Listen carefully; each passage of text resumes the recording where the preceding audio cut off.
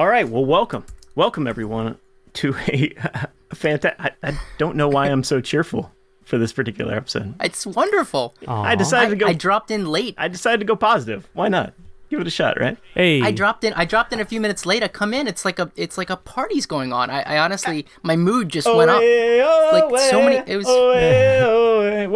welcome. Delightfully annoying. Yep. It's perfect. Guys, I have fantastic news. Maybe this is why I'm so positive. We have reached episode 40 of You Should Check It Out. What? Yes, this is the get out of town. 40th episode. Absolutely. This is 40. We did it. This is 40. We're officially over the hill. Oh my goodness. It's all downhill from here. Yeah. It's all downhill. Yeah. Well, I'll never get over the hill in the car I drive. Anyway. Anywho.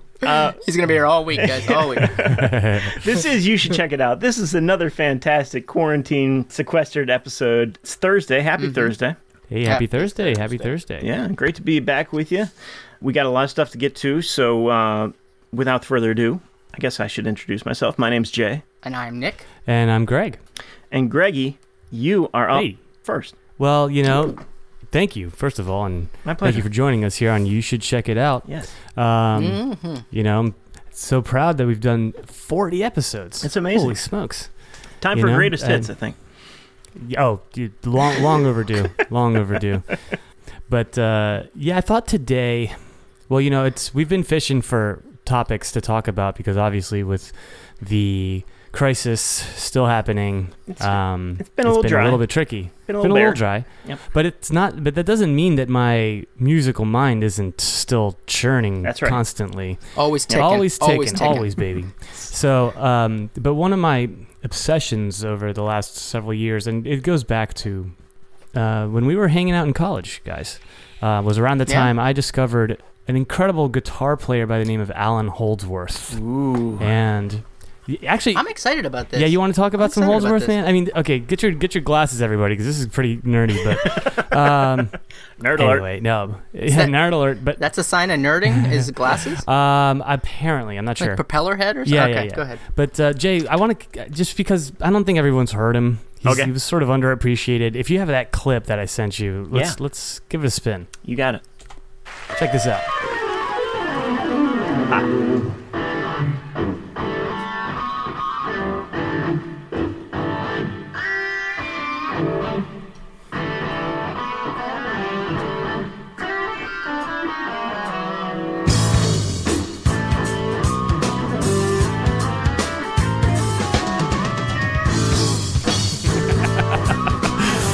Oh, yes. All right, yeah.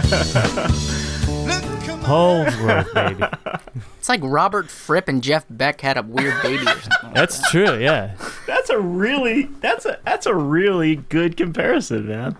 That was the first impression. That's right. Well, the tone is definitely Robert Fripp, and then it's got some extra acrobatics to it. The blues, yeah. Yeah, that's from a song called Metal Fatigue, and that recording actually came out posthumously because sadly he passed away in 2017, I think. 2017, at the end. Yep. Yeah, 2017. Feels like April, at the age of 70, and so he was around for a good while, and he was actually. It's actually not surprising that you would mention Fripp and Jeff Beck because he was also an Englishman around the same time. In matter of fact, I got my notes a little bit because I wanted to make sure I didn't miss anything big on Holdsworth. I have such a... You're a huge fan. I'm a big fan. I have a huge amount of respect for him, and I think he was severely underappreciated. Maybe I should just start at the beginning, but you'll see eventually there's a King Crimson connection. Nice. Oh, okay. Yeah. So actually there's many. You'll have to go to the Wikipedia page, but I'm going to keep it a little bit concise, because I don't want to go on and on and on. But if you've never heard of Allan Holdsworth, I mean, he is a guitarist for sure. And according to Guitar World magazine, they call him as influential as Chuck Berry, Jimi Hendrix, and Eddie Van Halen. There you go. That's the list. Notably Van Halen, who described Holdsworth as the only guitarist I can't figure out. I like that. Yeah. He's the reason why Holdsworth had a solo career. Oh, really? Because when Holdsworth came to L.A. after getting started in the British scene, Van Halen convinced the Warner Brothers, like, you have to give him some kind of deal. He's just too good. Oh, nice, nice. Yeah, so he was using some of his own clout to get him a deal. That's awesome. Yeah, because they were very, very close, apparently. So Holdsworth influenced so many different musicians. Frank Zappa, our group hero has sure. He said he's one of the most interesting guys on guitar on the planet. They never played together, but even you can hear like how Tom Morello might have been influenced by this stuff. Yeah, totally. Yeah. And anyway, so yeah, he got started in the British scene and actually caught the ear of Bill Bruford. Oh, there you go. And okay. Yes. Yeah. So yes, and Crimson. Yeah. And so that is what sort of got him started, because they formed some kind of super group called UK. Okay. Oh wow, my dad loves Are these you guys. Yeah. So that's yeah, totally. Yep. Oh, perfect. Yeah. So there you go. Yep. So it's definitely more on the weird fusion. It's almost like ECM. Is that like one of those groups that like Phil Collins was like, "Hey guys, could I play with you?" No, go away, Phil. Go away, Phil. Yeah, no. Say, I'm really good. No, Sue. Yeah, come on. Not again. Not tonight, Phil. I'm sorry. Yeah. Sorry. My bad. That's fine. Yeah, that band, and also another one called Soft Machine. Blew my mind. I saw that in the Wikipedia article. I couldn't believe they played with Soft Machine. That's really cool. Yeah, so he definitely like got around. And then, when he launched his solo career, things kind of, I think he became a little bit more emboldened to do to create his artistic vision, and his music is pretty polarizing. Some people have issues with the production, but it's something that I've really grown into over the years. And when I do hear sort of how some of it can feel dated, but if you're listening to the harmony, because this guy's like musical mind was very, very advanced as far as no doubt. That's not to say better or worse than anybody else, Someone who knows 3 chords could be just as influential as Allan Holdsworth, but Allan Holdsworth was at a point where he was like stacking chords and creating new harmonies that like haven't been done before. People have compared him to John Coltrane now. Really? Just as a composer. And then not only that, but his technical skills were basically unreachable. No doubt. No doubt. You cannot watch him and be like, whoa, I know someone who can do that. Like, you just can't. It's impossible. It's like even the best, even some of the most other technical event, like Eddie Van Halen, for instance, we're still just like, I have no idea what he's doing. Yeah. And and they're, have you been able to, Greg, because somebody that really gets in and dissects like this type of music, like, have you watched videos to actually see what? Oh yeah. Like, what is it that he's doing? Like, are his hands just massive and he can just? That's a big part of it. Tuning? Okay. A big part. It's also, he has a very specific way of voicing chords, but they're so hard to reach because that's where the hands come in. And sort of the guitars that he chose to use typically had shorter scale, no headstock later because he just wanted it to be lighter. Yeah. And he's I just don't need this. And he also pioneered an instrument called the synth axe. Right.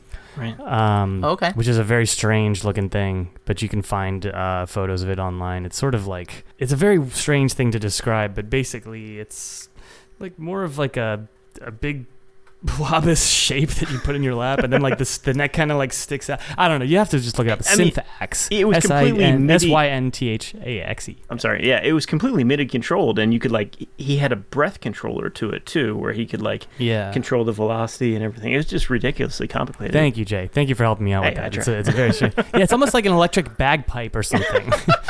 Yeah. I like that. Wow, I like this that. is weird looking. Yeah, okay, there we go. There you go. That's a great example. Yeah, electric bagpipe is right. Well, there's this cool quote that I saw of Guthrie Govan writing for, I believe, Guitar Player magazine. I'm really glad you bring this up. I saw it too. And he talked about guitar players who aspire to play like Holdsworth.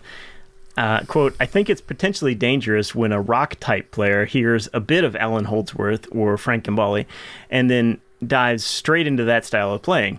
Not only is the technical aspect daunting, there's also all that musical knowledge and understanding going on behind the scenes, and it's really hard to absorb both those aspects at once without your playing just starting to sound worse, which I totally relate to. You know, like, he's just one of those guys, you listen to him, and it's like, that's not even in my lifetime. Like, that is a different world. That's a different, like, eternal You're future. You're just going to embarrass yourself, guys. Stop it. I just, like, literally, I feel like sometimes when I listen to his stuff, I'm like, this is what the future sounds like. Right. You know, it's like not on a production level. I just don't think that production was at a level that was prepared to handle what he was trying to do. Yeah, I think I'm sorry. I think he got stuck in kind of that 80s realm that I think Zappa got stuck in, too. Like, if Zappa was able to compose using the synthesizers and the tools and the production tools that are available today, my God, think about what Zappa could produce. But especially the output. But when he finally got the financial footing and, like, the leeway to do absolutely what he wanted to, he was stuck in the technology of the late 70s and the 80s. You know, and so everything sounds like, it sounds very MIDI, you know, it sounds very rudimentary, and that turns a lot of people off. So I understand where you're coming from, Greg. But some people have, I think, kind of come back to the 80s, the timbre, you know, like the genres come back around, right? The trends. And especially with his passing. Sorry. No, I was just going to say, there is something about when you're on the absolute cutting edge, it definitely ends up dating you because it's not yet been incorporated into kind of like the professional sound or whatever. Right. And so it's kind of on that cusp. Right. And so, but I mean, again, it's being a pioneer in any field. You know, you're kind of going to show some of the early signs. Absolutely, it's true. But you know, unlike Zappa, Holdsworth, he never really got that financial footing. Right. You know, and I mean, he died penniless. Really? You know? Oh, wow. Yeah. See, I had no idea. Wow. You know, that's really sad. It is sad because, again, like, once he died, everyone, you know, I just remember the tributes pouring in. Yeah. And the posthumous money comes in. Yeah. Right? Well, you know, but what was crazy is, and something that will always be special to me is that I've seen him before, like maybe 10 years before he died, but I saw him, like, in Venice Beach the week before he died. And really? I don't know if I ever told you guys on that on the podcast, no idea. But yeah, and so that was really, really special because it was like the release of his box set, and it was kind of like a, you know, homecoming kind of show, but it was at a speakeasy. It wasn't like at a big, you know, it was like a small bar. And it was hot. Wow. It was really hot down there. And I managed to find this like little crevice, and I ended up getting like right near him. Oh, wow. And just watching his fingers. But like, he was different, you know, he was like bloated, you know, like if you watch like older videos of him, he's all skinny, and, you know, his fingers are just like spider. Yeah. His hand looks like a spider. Yeah. And, yeah, so it was a strange experience, but it was really rad, you know, to be there for that. And the drummer on that gig was Virgil Donati, who is like somebody who really influenced Travis, our buddy who we interviewed. Anyway, so that was a crazy experience, but you know, he'll be remembered for having this insurmountable technical standard. And I don't know, I just wanted to pay a little tribute to him. That's cool. Yeah, I don't want to take up the whole episode. I thought maybe we could play one more clip. Sure. What you got in mind? So this is from an album called Secrets. The song is called City Nights. It's the first track, and this is Vinny Colaiuta on drums. I mean, he played. But one last thing I'll say that it was also Tony Williams on drums who. Right. He's who Allan started playing with when he got to the States. So he played with some of the best drummers ever. And Wackerman played with him for a while, yeah, too. Oh, yeah, absolutely. So it's really interesting music if you're into this kind of thing. Right. But, you know, hopefully he'll be remembered for a long time.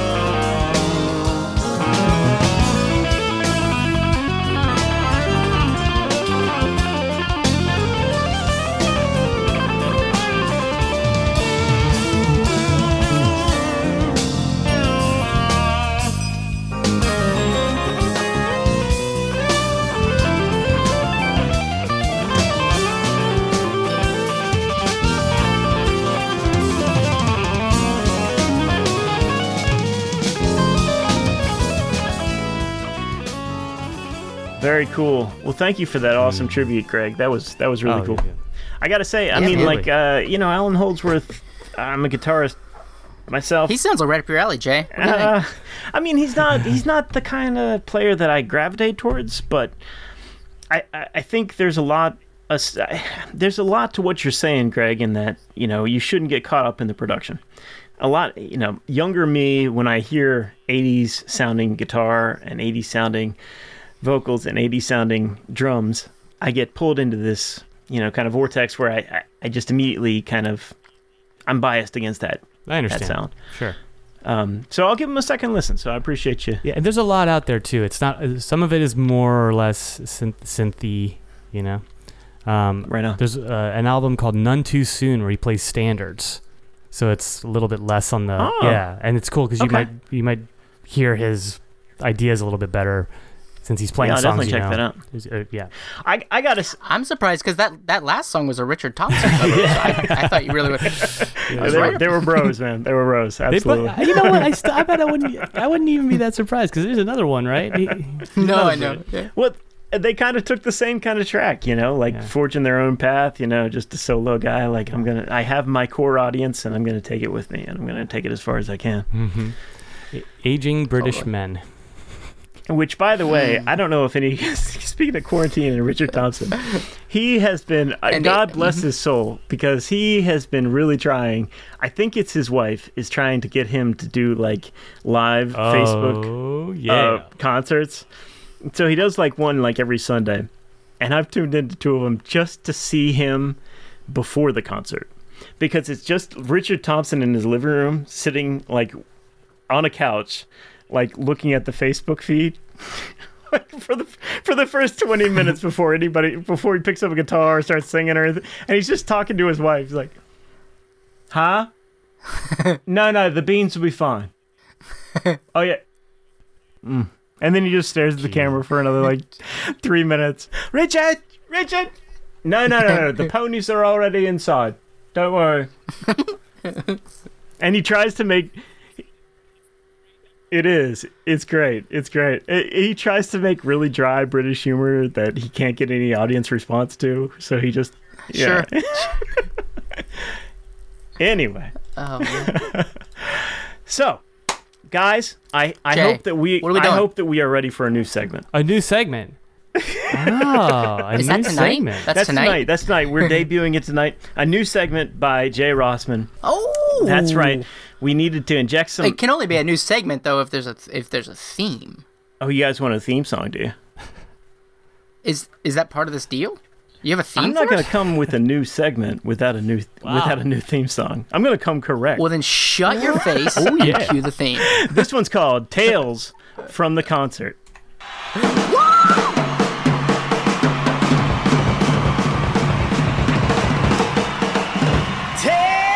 from the Concert!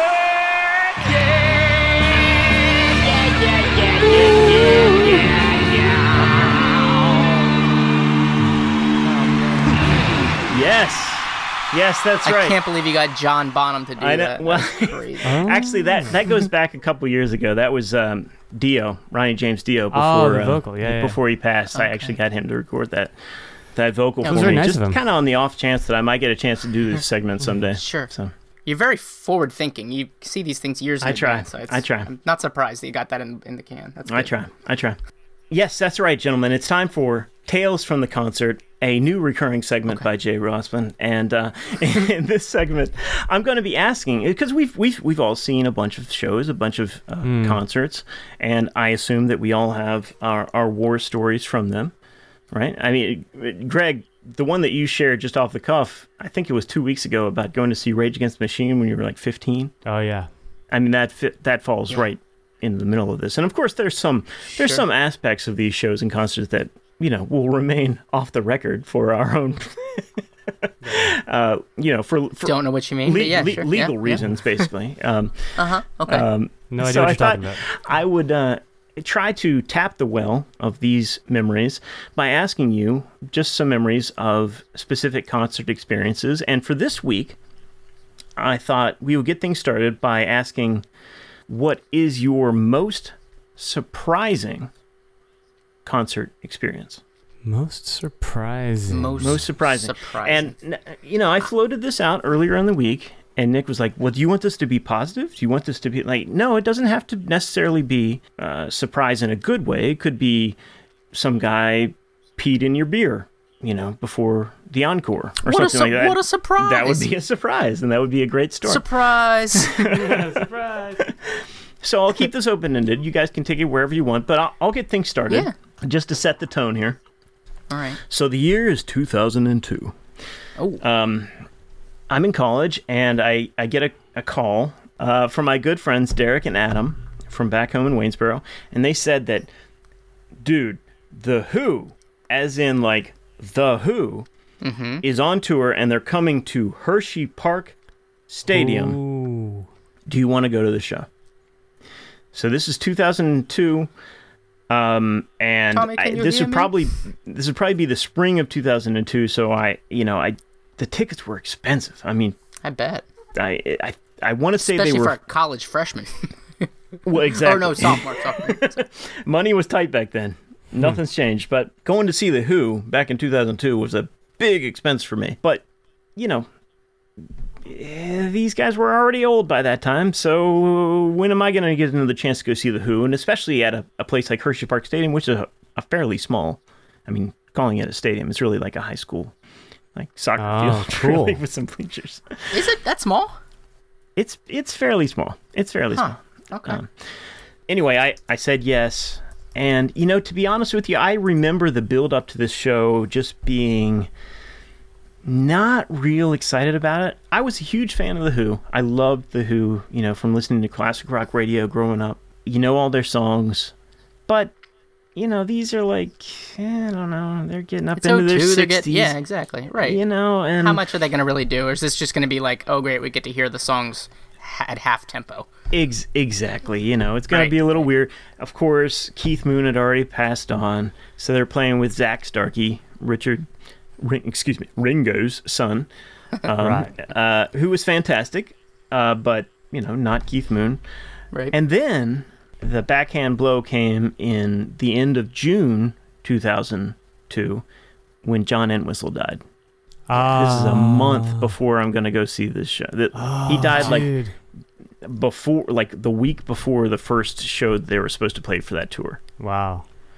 So then it took this show that I'm kind of like meh about to like, oh man, I'm gonna go see like Roger Daltrey and Pete Townsend, some other dude playing bass, and it's just gonna be like meh. So that's honestly the mindset that I went into with, and to all you young kids, that's not the mindset to go to a show with. Keep an open mind, try to stay positive, dude. Let me tell you, that show was one of the best concerts I've ever been to in my entire life. Nice. It was incredible. The band killed it. And no small thanks to the guy who filled in on bass. Greg, can you name him? Pino Palladino? You got it, baby. Yeah. Oh, man. He was awesome. Yeah, and Zach Starkey on drums was incredible. And Roger hit all the notes, better than I've ever heard him. And to see Pete Townsend in action, even though he was old as hell, was just awesome, dude. I mean, how long did it take you? Because you went in, you had this mentality of like, ugh, we're doing this, I guess. Here we are. How long? How many songs in? It wasn't long, because they opened with 5:15, which is one of my favorite Who songs of all time. Out of my brain on the 5:15. And, as soon as the sound is going to be killing it that night, and they had, the laser show going, and it was a beautiful night. I can feel it right now, man. I got a cold beer in my hands. I'm with two of my best friends in the world, and we're watching, one of the greatest bands just slay it. And it was just great, man. They played everything. They played all the hits. They, Won't Get Fooled Again, Bob O'Reilly. I get chills thinking about that show now. So right on, that's brother. my biggest concert surprise, man. I did not see that one coming. Can I tail onto that one? Because I think you actually gave me a tie-in, which is, it's really interesting because I would actually argue that was the perfect attitude to go to that concert with. Because I've been to so many concerts with you where the expectation is high, and damn near nothing is going to hit that expectation, and anything that may happen in the evening may ruin that expectation. So I do tend to lead with big expectations. Dude, this guy's incredible. You have to see this. This is going to be the greatest event you've ever had in your entire life. So, yeah, I appreciate that. I didn't mean it as a dig as much as like I wonder if had you gone into that expecting now how you feel about it. You know, right. Yeah, that's so. True, so kids, true. go into it with your stupid attitudes, but prepare to be proven wrong. How about There that? you go. All right. Yeah. Who's up? Oh. So, do you want to go ahead, Greg? No. I'll finish up. You go Okay. ahead. Well, a show that honestly the first one that popped in my head, and I've been going back through and trying to recount, looking specifically for surprises. But the year was 2019 for me. Oh, wow. And a friend of mine, Jay, asked me if I would go see Jason Isbell in concert. Oh, wow. Oh, excellent. Oh, fantastic. And also that band opening is Father John Misty. And it's like, yeah, you know what? A night out with Jay, and there will at least be music played. So I may have sold this one a little bit hard. My expectations were zero. Really? I did listen to some Jason Isbell. I was like, yeah, no. I mean, I appreciate what he's going for. It's just not my cup of tea. Okay. And I've also listened to Father John Misty, and I was not prepared to nap that evening, but that's the only thing that I'd gotten out of John Misty before that. So, okay. And I really like Fleet Foxes. I'm not, you know, perhaps I have stuff to learn, but no. So we get there, and the coolest thing was that it was for me. It was the backing band of Father John Misty that blew me away. Like, and the whole time, you know, you're still kind of getting amped up for Isbell, but at a certain point, you also turned and were like, these guys are phenomenal. They were, man. It was insane great. how good these guys were, because he was doing his like swagger. Chill, like easy listening. I'm going to be adult contemporary in 10 years. Yeah. But the band in the background was just. I know it's fine, Greg. It's fine. It's fine. You may work with them one day and give them my best. Yeah, that's why I'm getting my adult contemporary chops up. I understand. So, but he's swaying and a-froing and whatever, but the band behind him is just absolutely tearing it up and doing their own things. Like they were somehow finding pockets in this environment that just let them just play, and it was so cool because they almost seemed like a tight-knit group of friends. They were great, man. That just must play together all the time, because they would just be hitting these like random things that were never intended to be as part of the songs that were going on. But that was a genuine surprise, because I also went into it with basically just expecting to have a nice, you know, hang out with you. And hoping for some, you know, decent tunes, and I'm gonna open myself up and be available for emotional connection if possible. But thank you. Those guys knocked my socks off. That was awesome. Well, let me tell you what I thought of the band Father John Misty going in. They were essentially the musical equivalent of a speed bump before Jason Isbell hit the stage. But they blew me away. And Nick, I mean, just to cap the story, what happened halfway through Jason Isbell's set? We left. Yes, we did. I know, but it wasn't my call. It was totally my call. I was not digging it. They were not on that night. And Jason Isbell is one of my favorite artists and like a personal hero of mine. They just weren't hitting it that night. It wasn't good. So we rolled. Hey, everybody has an off night, and that's absolutely fine. But we had that opener that worked out pretty well. That's great, man. Damn. Yeah, man.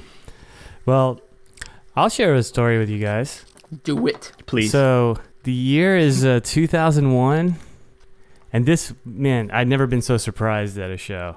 It was the summer, and my buddies and it was you guys.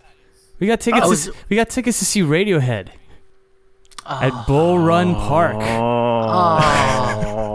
Surprise. Oh God, that was hilarious, dude. We both had the exact same reaction to this story. Yeah, well, it's a real heartbreaker, man. Because we both just have excised this from our memory. Apparently, I did. I just dug it back up. I just dug it back up. My God. So anyway, good times, memory lane. So here's what happens. Oh, God. So we get our tickets to see Radiohead. This is like on the Kid A tour.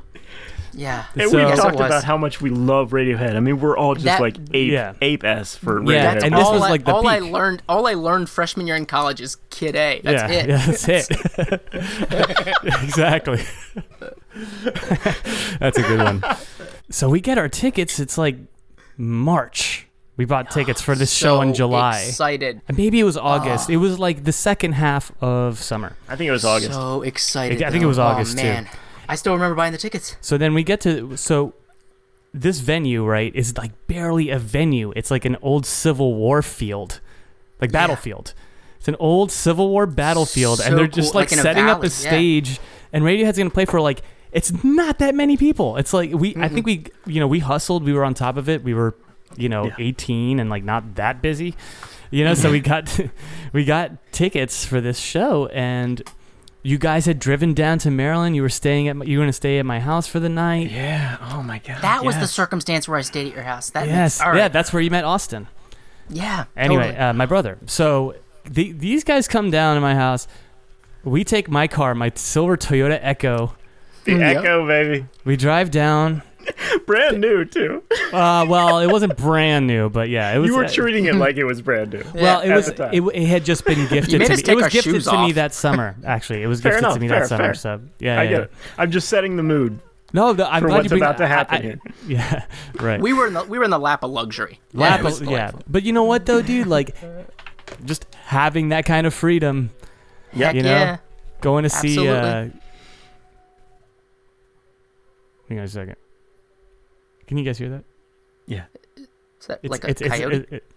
No, I don't think so. I think it's like actually. A neighbor. I think it's actually some neighbor shenanigans. Sure. Mic it up. Let's just make this the third segment. No, I think it's kind of like the nightly like ritual like during quarantine, like the I'll be kids honest. like kind of get together and howl. And cut Out this the out, moon. but this is I think they're mourning in anticipation of the story. Yes. All right, so back to the story. Yes, All right, I'm please. just gonna continue. My neighbors, it's like some kind of like nightly ritual where people They're are feeling like bad for us. hooting and That's- hollering. Sure. Yeah, I've already yelled at them 3 times to shut up because I'm recording the podcast. Anyway, It seems like it's getting louder. yes, Yeah, yes, it's getting hot. Yep. Oh, now they're all right outside my window. Damn it. No, just kidding. Okay, so we get into my Toyota Echo. We go like 30-minute drive over to Bull Run Park in Virginia. And so amped. And this whole time I've been thinking to myself, like, this is going to be a small show.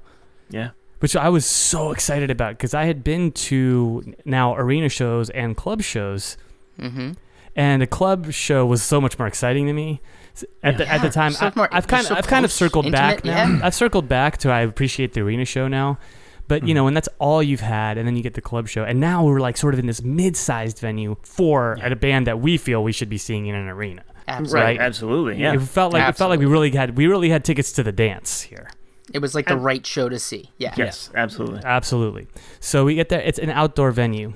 Should it Okay. be mentioned at this point, Greg, that it was a bit overcast heading into the show? I'm getting there. I remember pulling in and thinking like, hey, this guy's a little gray. Oh, great. It's a little humid. God, It's a little humid out. And you know Doesn't what? matter. Radiohead. No, Radiohead's not good. only that, but rain, Kid A, yes. Yeah. Yeah, sure. yeah. A It's little meant rain. to be. Yeah, It's meant to be. meant to be. come on. Meant to be. We're 18. We'll do whatever, man. We'll do whatever, oh my man. gosh. Yeah, we were animals. We get led into the field, and there's the stage, and I'm looking around. I'm like, what is it like? Going to be like 10,000 people in here max? Now, did we get there 5 hours earlier, or We did got it there just early. seem like it? We got there weren't the first, but we weren't It was very early. we weren't the first. It's true, but we had nothing to do. We just wanted to go and hang out. Yeah. You know? It was perfect. Yeah, exactly. No, I'm just saying that's how excited we were. I'm just Right. adding on to the story. So we're hanging out in this field, and it's still about like 2 hours away from showtime, and the skies opened up. Yes, they did. They opened up, and it started raining. It's one of the hardest rains I've ever felt in my life, still to this day.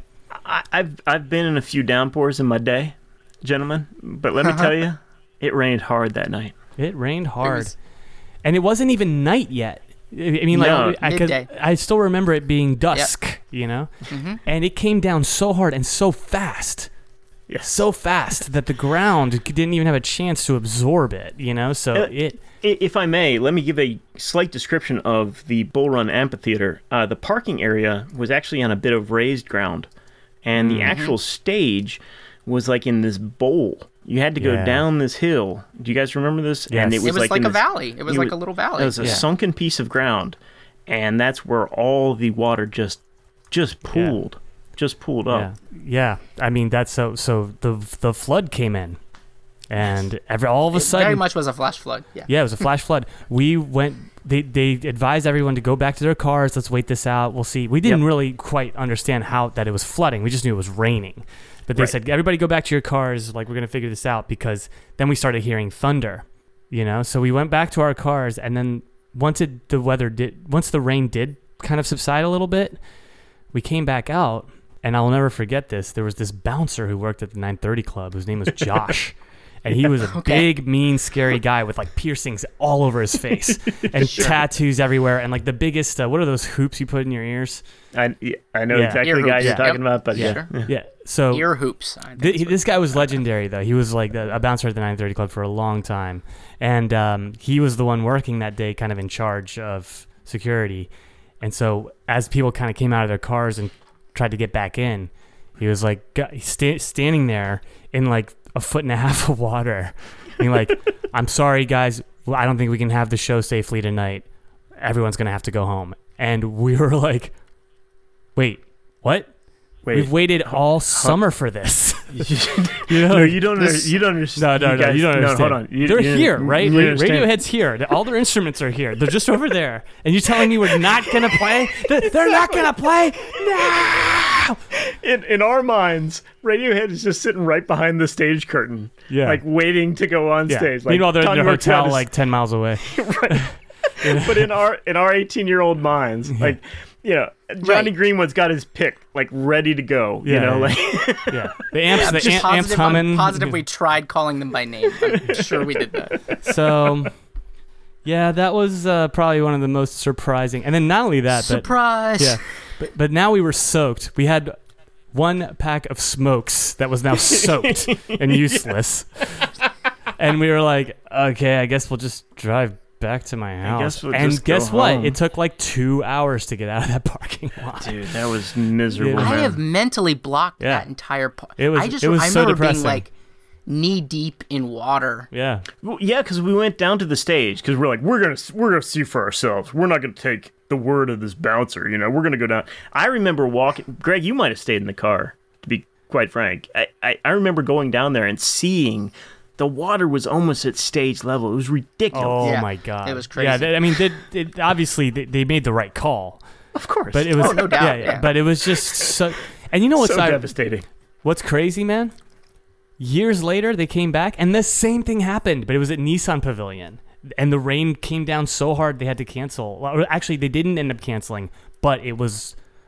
They played, but it was not safe. That was the very next Radiohead show I tried to go to. There you go. I had tickets to that one too. But the Possibly one that the second worst experience of my life. But oh my God. But tell us about the first. We'll save that one for the next concert. You just series. heard it, actually. I didn't plan on telling this story today, but it was something about the first story that I know, Jay. You were like, we bought tickets. You know, it was a summer show. Yeah. Mm-hmm. And that, like, it's so funny because the way you described that Who show, that's how I thought this Radiohead show was going to go. Understandably. The way you describe it after the fact. Yeah. I mean, look, you're supposed to have, you can have some standards when you pay, like, I mean, what was probably like $35 a pop, which for us was like, okay, you know, it's not the end of the world, but like. We had downloaded and watched ad infinitum there was like 2 SNL clips of them doing, and then there was like some sort of like behind the stage something for them preparing that we got off Napster somehow, and we just watched those things so much. Could not have been more ready for that show. Is he gonna have the switchbood? Is he gonna have the switchboard? Yeah, this is all pre-YouTube, you know. So Greg, that blows my. That is so hilarious. I mean, it's hilarious now, but it was genuinely sad at the time, and I can tell it affected all of us because when you said It was the summer of 2001, and we were all going to a show together. Nick and I both looked at each other and were like, what is he talking about? Yeah. We I didn't was go like, to a Crimson show. was not in the summer. We didn't go to see Radiohead. What are you... That... I had forgotten about Wow. Okay. Well. Jeez. Well... Jeez Louise. Thank you, Greg. That was impressive. Yeah, and I'm going to have to save my experience seeing Radiohead at Nissan Pavilion for another episode of Tales from the Concert, because that was also awful. Also traumatizing. Yes. Okay. Yeah. Which is why I only see Radiohead indoors now. Personal policy of mine, just me. Personal policy. No offense, guys. I would just say don't go to Virginia. Yeah. Maybe that's a great idea. Yeah, also true, yeah. Well, anyway, guys, thank you so much for participating with Tales from the Concert. Should we hear that theme song just one more time? Yes. I think we have to. Excellent. Contractually, yeah.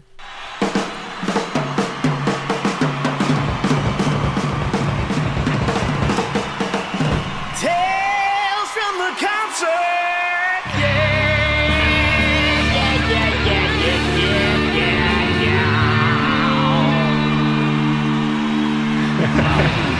Had the foresight to have that recorded years ago before he died. That's incredible. I know, man. Well, well, anyway, I thought for my piece I'd want to play a live Who track. This is not from 2002. This is from 1969. This is them killing it live at Leeds. This is Young Man, one of my favorite Who tracks of all time. Yeah.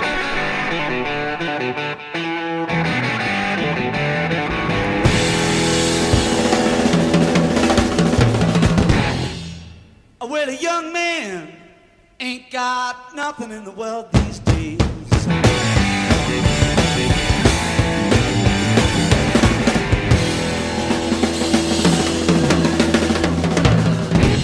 I said a young man ain't got nothing in the world these days.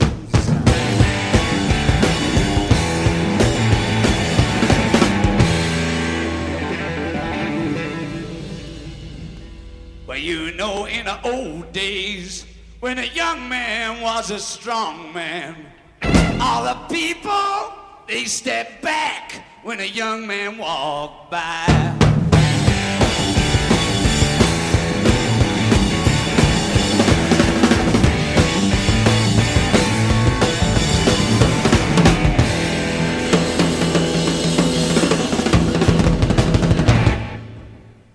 But you know, nowadays, it's the old man who's got all the money.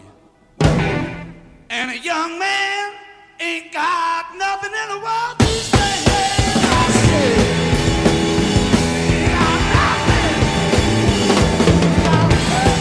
say, Woo-hoo. Man, that rocks. I love that song. That's fantastic. I still don't realize how, like, I don't understand how Pete Townsend can control, like, his guitar. He's standing in front of, like, two 100-watt, high-watt stacks. Mm-hmm. Like, it just got to be ridiculous amounts of volume. And that band is just so... There's probably... The monitors were just terrible. And somehow they're on it. I love that. Yeah. I love that recording. Yeah, he went deaf after Keith Moon set fireworks off in that bass drum, right? That's right. In one ear? Yeah. On the Smothers show, that's right. Oh, God. That sounds horrible. Damn it, Keith! Oh, Nick, sir. Nick. I'm so depressed right now. No, why? No depression. We'll run. No, I'm just kidding. All right. Still thinking about it. Nick, what do you got for us this week, man? Thanks, man. So I tried. Appreciate it. This past Monday marked the 50th anniversary of Kent State. The Kent State riot that occurred. Which, yeah, very much. Which was this time it was 1970. Nixon had been elected. There was a lot of protests from some college kids, and they brought the National Guard in, and there were some four college kids that were killed.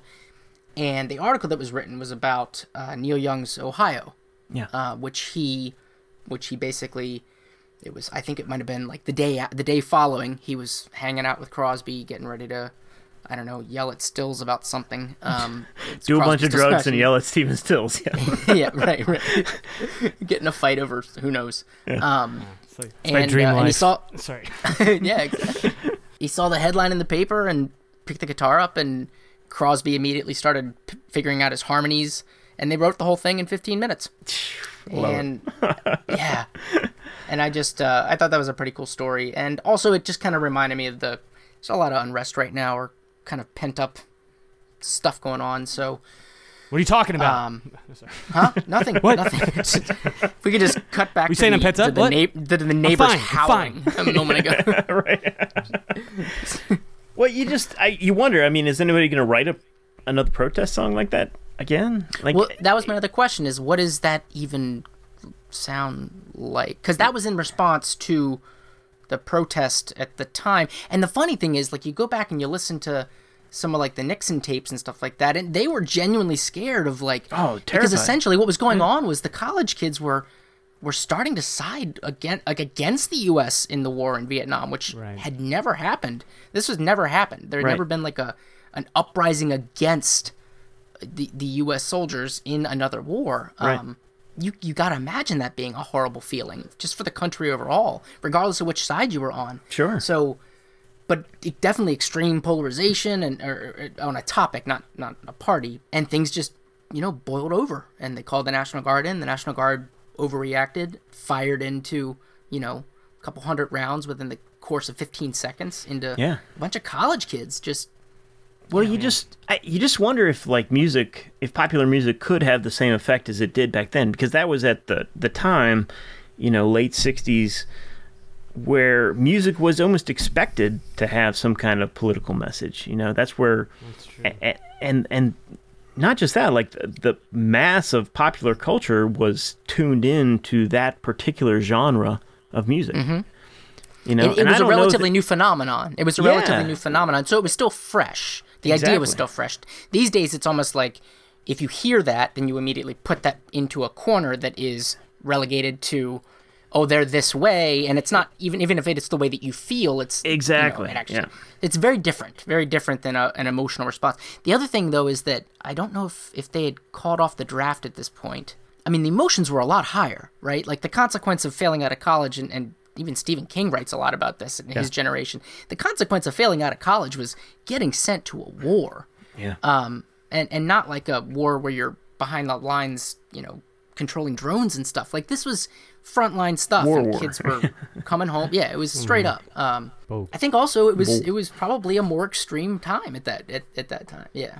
To follow into what you were saying, Nick, with like if somebody came out with an anti-anything protest song now, it would get shoehorned into, oh, well, that's this one crazy political songwriter.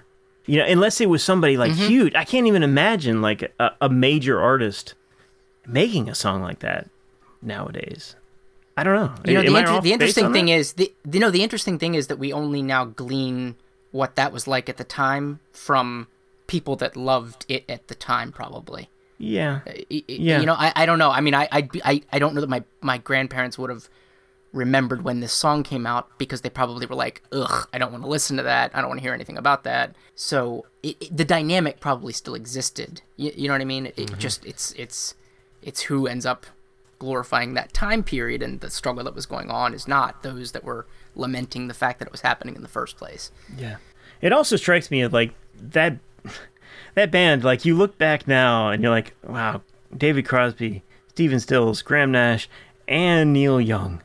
I mean, my God, those are all four incredible songwriters and musicians that all went on to have incredible storied careers. And there was this one brief moment in time where they were together and they were making songs that defined a generation. And it's just so easy to sit back from nowadays perspective, like, oh, come on, guys, couldn't you get your S together and like put together another record?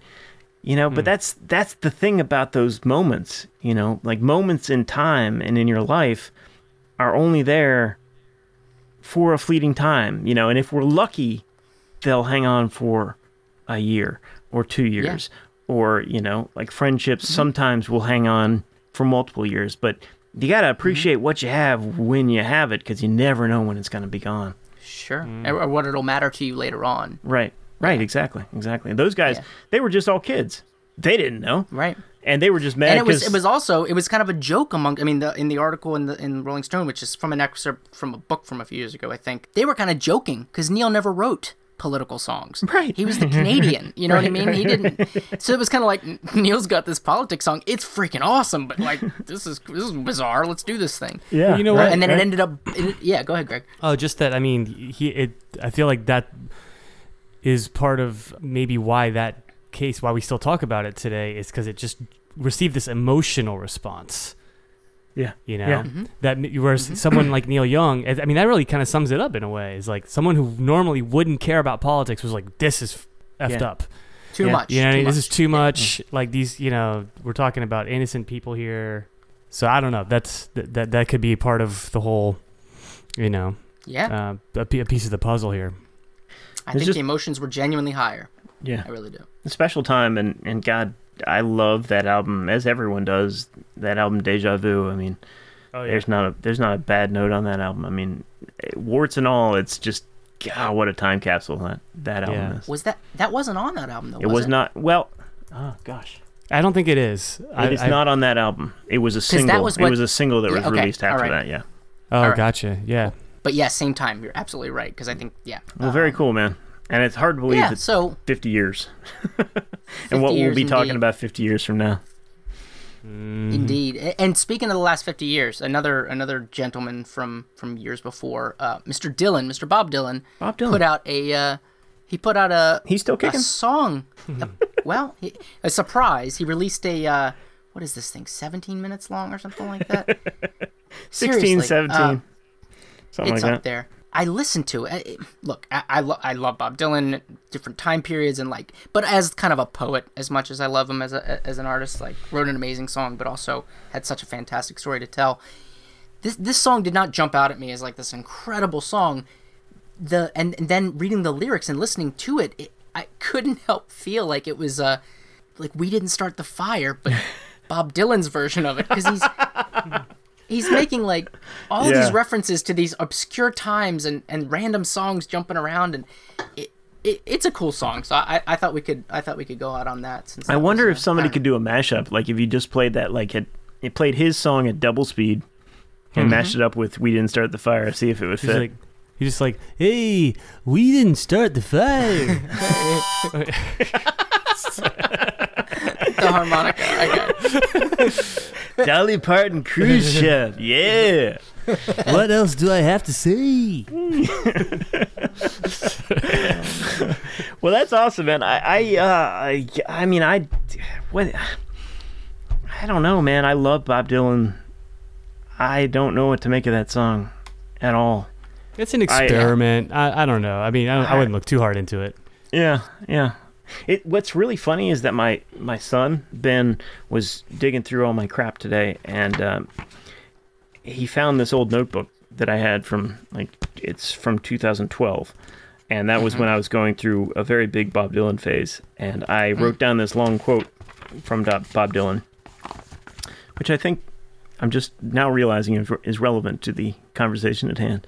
Here we go. He says, "You don't have time to distill ideological fallout or meanings. You just want to make sure that the feeling is there. You can create feeling out of tone, texture, phrasing, not just words. You want to make sure that there's a camaraderie between the lyric and the rhythm. That just has to be, or you wouldn't have much of a song. All of that quote-unquote profound meaning stuff, that comes later. And thankfully, that's for other people to experience. Believe me, the songwriter isn't thinking about any of those things." Wow. So very cool. He's not? Afraid not. Afraid not. I think he might be a little bit, but I'm pretty sure he is. Well, great episode, gentlemen. As always. Thank you all so much. Been a lot of fun. And what are we all doing this week? Before we roll out. Got any big shows coming up? Yeah. I've got a whole bunch of shows, on my No shows. Neighbors, 7:30 p.m. every night. Yeah. Yeah, exactly. Yo, but just a sidebar. Going back to last week's show, did you guys see like Missouri like started concerts on like today or Monday of this week? No. Yeah, really? yeah. I'll Missouri. Anyway, huh? Missouri. Okay. All right. So I mean, just like just a update. Yeah, I mean, there's obviously mixed feelings about that, but yeah, it's just I hope everybody's okay. Yeah, of course. I hope they don't regret it afterwards. That's all. Yeah, I agree. And go to your concerts indoors. Yeah, this week's pretty. It'll be chill, just like the others. You know. Yep. Doing some work, a little bit of work every day. Just staying sane. Excellent. Cool. Yeah. Cool. All right. Well, thank you, gents. Stay safe. Stay happy. You too. And we'll see you next week. All right. Indeed. Peace. 'Twas a dark day in Dallas, November '63. A day that would live on in infamy. President Kennedy was a riding high. Good day to be living and a good day to die. He led to the slaughter like a sacrificial lamb. You say, wait a minute, boys, you know who I am? Of course we do, we know who you are. Then they blew off his head while he was still in the car. Shot down like a dog in broad daylight.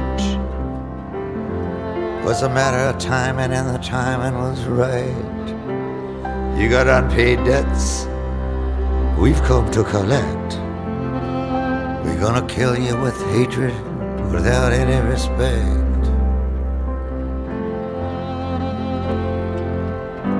We'll mock you and shock you, and we'll grin in your face. We've already got someone here to take your place. The day they blew out the brains of the king, thousands were watching.